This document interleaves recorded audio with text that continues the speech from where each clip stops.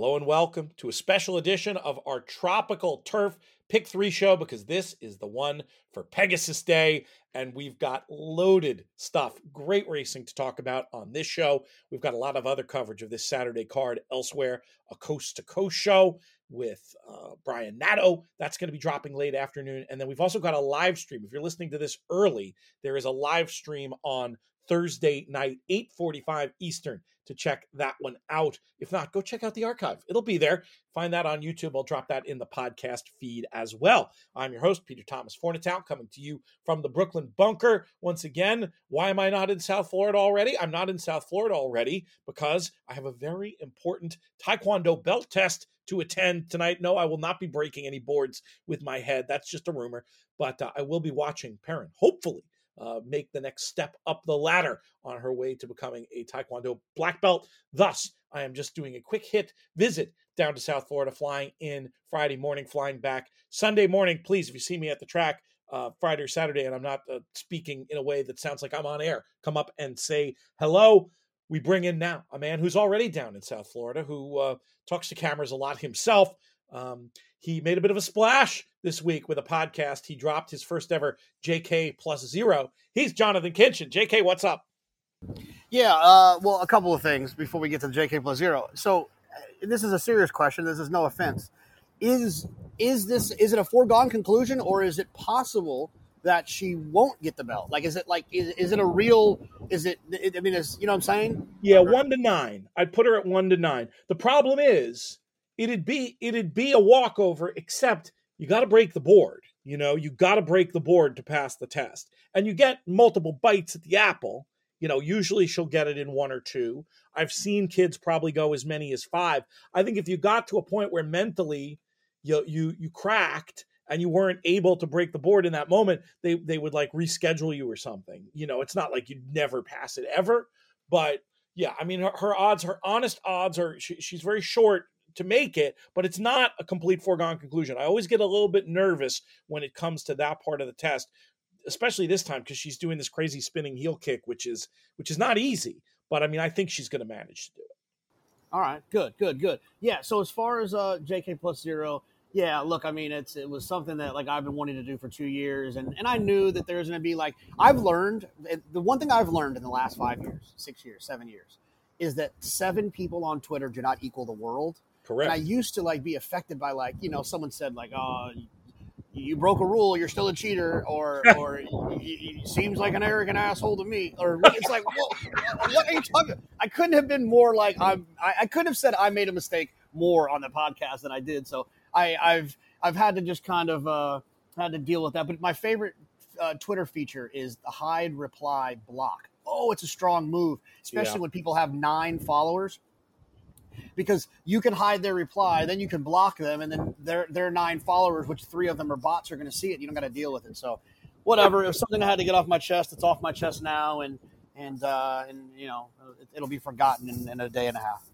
Overwhelmingly positive response in the comments. There was one comment. I think we've had 10. 9 out of 10 positive. The negative one was so dumb that I didn't even post it. Like, I'll post, if someone wants to say something constructively critical about you, I'm not going to publish anything nasty. If somebody wants to say, oh, I don't agree with Jonathan because of whatever, that goes up. This one, I can't even remember what it was, but it was so nonsensical, I had to leave it out. It was something more general about, like, tournaments being stab fest or something that was, like, just so stupid and out of the park that, apologies to the person who put that comment there if you're listening. It's nothing personal. I sometimes my own sense of what makes sense makes me make decisions to, like, you know, not post things. But people are very sympathetic, JK, and, you know, people like the tournament. We're not going to get into that whole conversation here for reasons that they like it or they don't like it for reasons that they don't like it. And, you know, I thought it was important for you, you know, just as your friend to be able to speak your truth and post that show. So kudos on doing that. And I think you're right. We'll move on to other things straight away, especially the Saturday card at Gulfstream. Beyond these races, have you had a chance to look through this card much? It's pretty good racing. No, like we talked about on the Friday, outside of these races, this is all I looked at. I got to have something to do when I sit by the pool for 4 hours today. My wife can just sit there and close her eyes and just lay there and then just lay there. And my mind goes crazy if I try to do that. Oh my gosh, I have to do something. And so when have some handicapping, hit a little YouTube here and there. So I saved the rest of the races for the pool. Well, these are some exciting ones, and it's kind of an interesting and cool sequence because of the way that all of these different pools we're going to be talking about on the various In the Money shows intersect with each other. Like, I've never seen a situation where we've had a tropical turf pick 3 that all 3 races were in the pick 6, and it's not the kind of pick 6 we usually advocate playing, but if I can conjure the right opinions, the idea of trying to use these pools to sort of play off each other.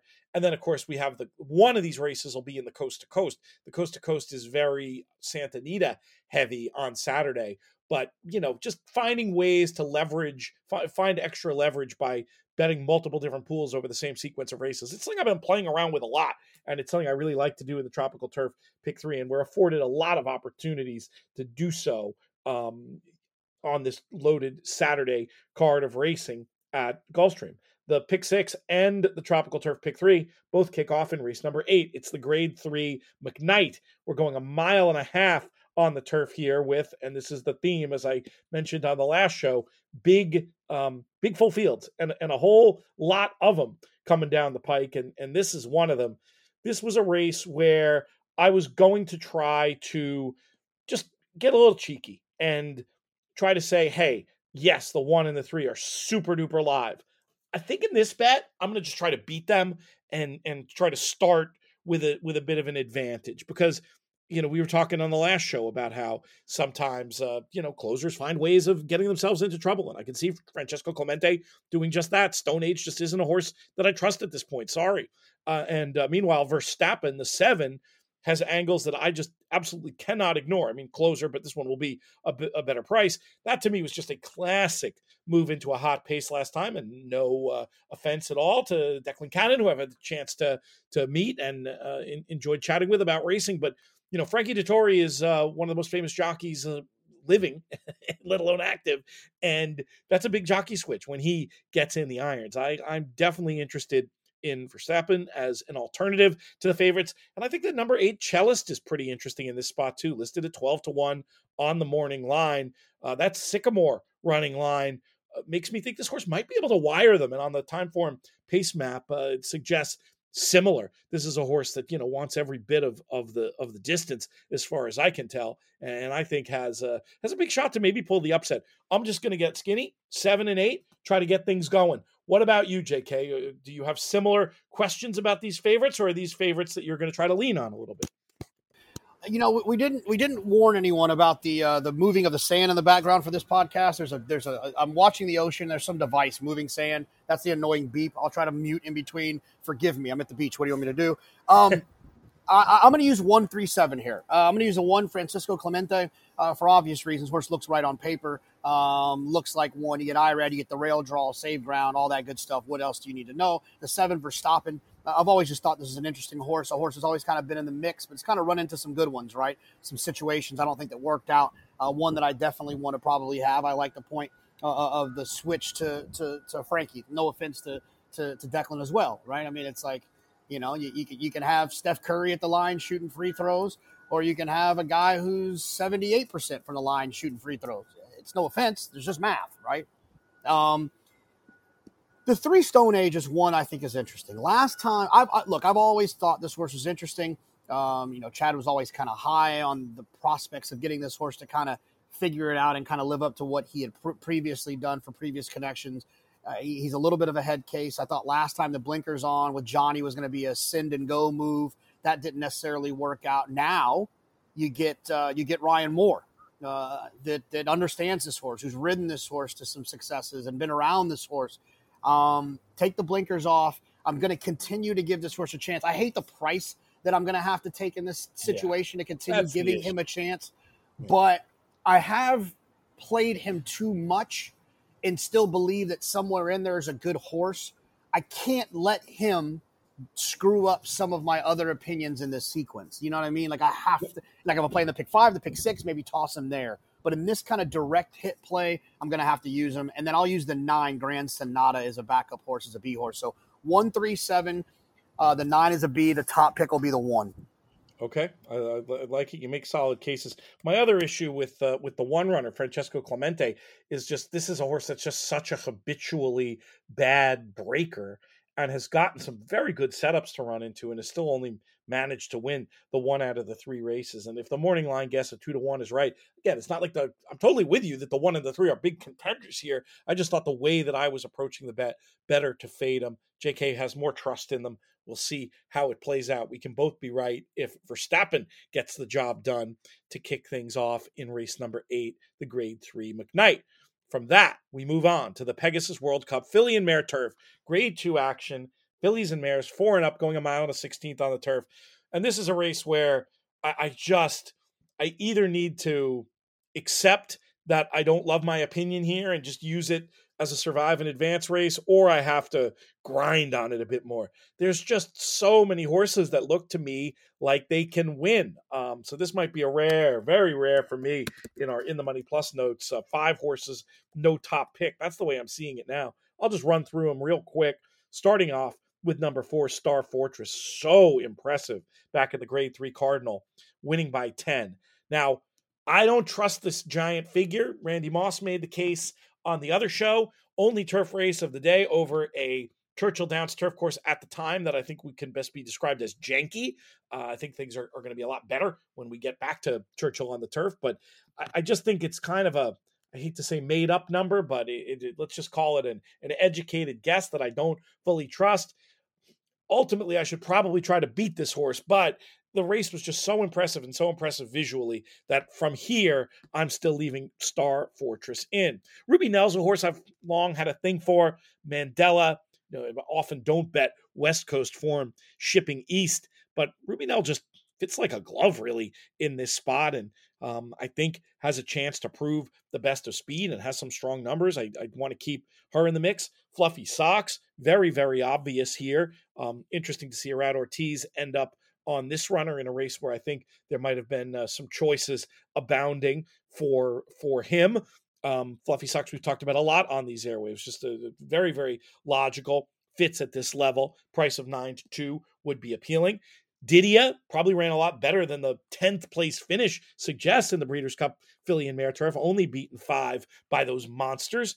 Third race off the layoff, another sort of in the money favorite. Don't mind the idea of having that one involved. And then I'll also put forward Mission of Joy as a horse who I think has a chance in here, just beating a length in the restricted Grade 1 QE2 Cup. But Graham Motion with this kind of blood, Kitten's Joy out of a Smart Strike dam, going from 3 to 4, maybe getting double-digit odds. I don't want to get beat by this horse. So 4, 6, 7, 9, 11 for me, JK, in a race where I obviously don't have much of a strong opinion. Do you have any more clarity in here, or is it a spread for your long situation for you as well? Yeah, I'm gonna single A the 4 Star Fortress. Interesting. Yeah, I just like the way that horse won. I thought By it was 10, impressive. that's usually pretty good. Yes. Yeah, especially on the grass in a stake race, right? I just feel like, no, you don't see it very often, and look, I think it showed some versatility. You talk about that turf course being kind of funky. Showed some versatility in that situation. So I don't necessarily like. It's not a nice cold single. It's just a single A press, right? Where I want to make sure I have her. I'm going to also use the 6, 8, and the 9. The 6 Ruby Nell, for Mandela. And this is one of those funny things where, like, I you know how I feel about East Coast turf horses versus West Coast turf horses.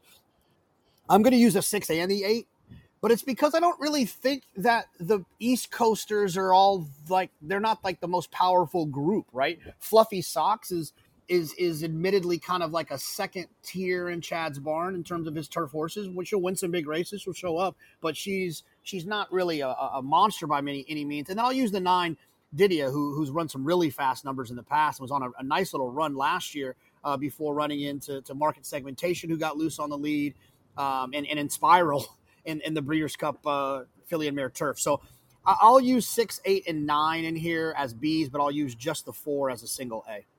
To back up your Star Fortress idea, which obviously you have much more confidence in Star Fortress than I do, but and I was questioning the figure. There have been 3 runbacks. One was the last place finisher, so we're not going to worry about that one. But Walkathon actually improved from an 80 in the Star Fortress race up to a 90, and Lovely Princess ran back the 86 and won. So it does suggest that that number could have been a pretty good educated guess for all I know. We'll see. I'm going to use as just another horse. JK going to key, going 6-8-9 on the backup line again. Right at the moment, I'm 4-6-7-9-11 without a top pick in there. One more race to talk about on this show. Don't worry, we'll be back with coverage of Sunday. And like I said, lots of other stuff for Saturday elsewhere on the network. Check out our YouTube channel. We do have some YouTube exclusive content, including our new Derby Buy Sell Hold, which, JK, I saw the draft of production meeting in the middle of the show, saw the draft that the team put together, and boy, does it look great. But for this show and getting on to the sharp end of this card, we've got one more race to talk about, the Grade 1 Pegasus Turf. We're going a mile and an eighth. We've got that big full field once again. And this is a spot where I was much more comfortable trying to get a little bit skinnier. You're going to have a huge favorite in here in the form of Warm Heart. But as somebody who questioned whether or not Warm Heart would maybe find the 10 furlongs of the Breeders' Cup a little bit too sharp, I'm quite worried about the 9 furlongs here over this Gulfstream Park turf course. Now, granted, she can be forward. She's supposed to win. She'll be on some tickets, but I think there's an interesting case to be made. And I'm going back to the well with Sheryl's Spite, the 10 runner, who another one who, look at the 8th place finish in the BC Mile. Don't worry too much about that. The horse was beaten less than 3 by Master of the Season, Maj, 2 very impressive horses. Casa Creed up there as well. Very impressive horse. And yeah, Sheryl's Spite had a good trip in that spot, but I still think this one might have another big run at age 7. And at odds of 10-1 or higher in a race where I think they're going to go nuts for Warm Heart, and you might see even money, I'm very, very interested in playing around with the 10 Sheryl's Spite. I'll use Warm Heart as a backup, and I'm still on the fence. I think I might be too spready to include Integration. This is an obvious contender who's looked so good, unbeaten, untested, visually impressive. I'm just worried about this one also getting hammered. I think the market's going to really see this as a 2-horse race, and I think it could be a bit more than that. So 10 for me. We're going to back up mostly with the 9, maybe a tiny little bit. I'll call it a C in the Money Plus notes on the 3. Where are you in here? Let's start with Warm Heart. Is she in the mix? Yeah, man, I think it's a 2-horse race. I'll be pretty straightforward.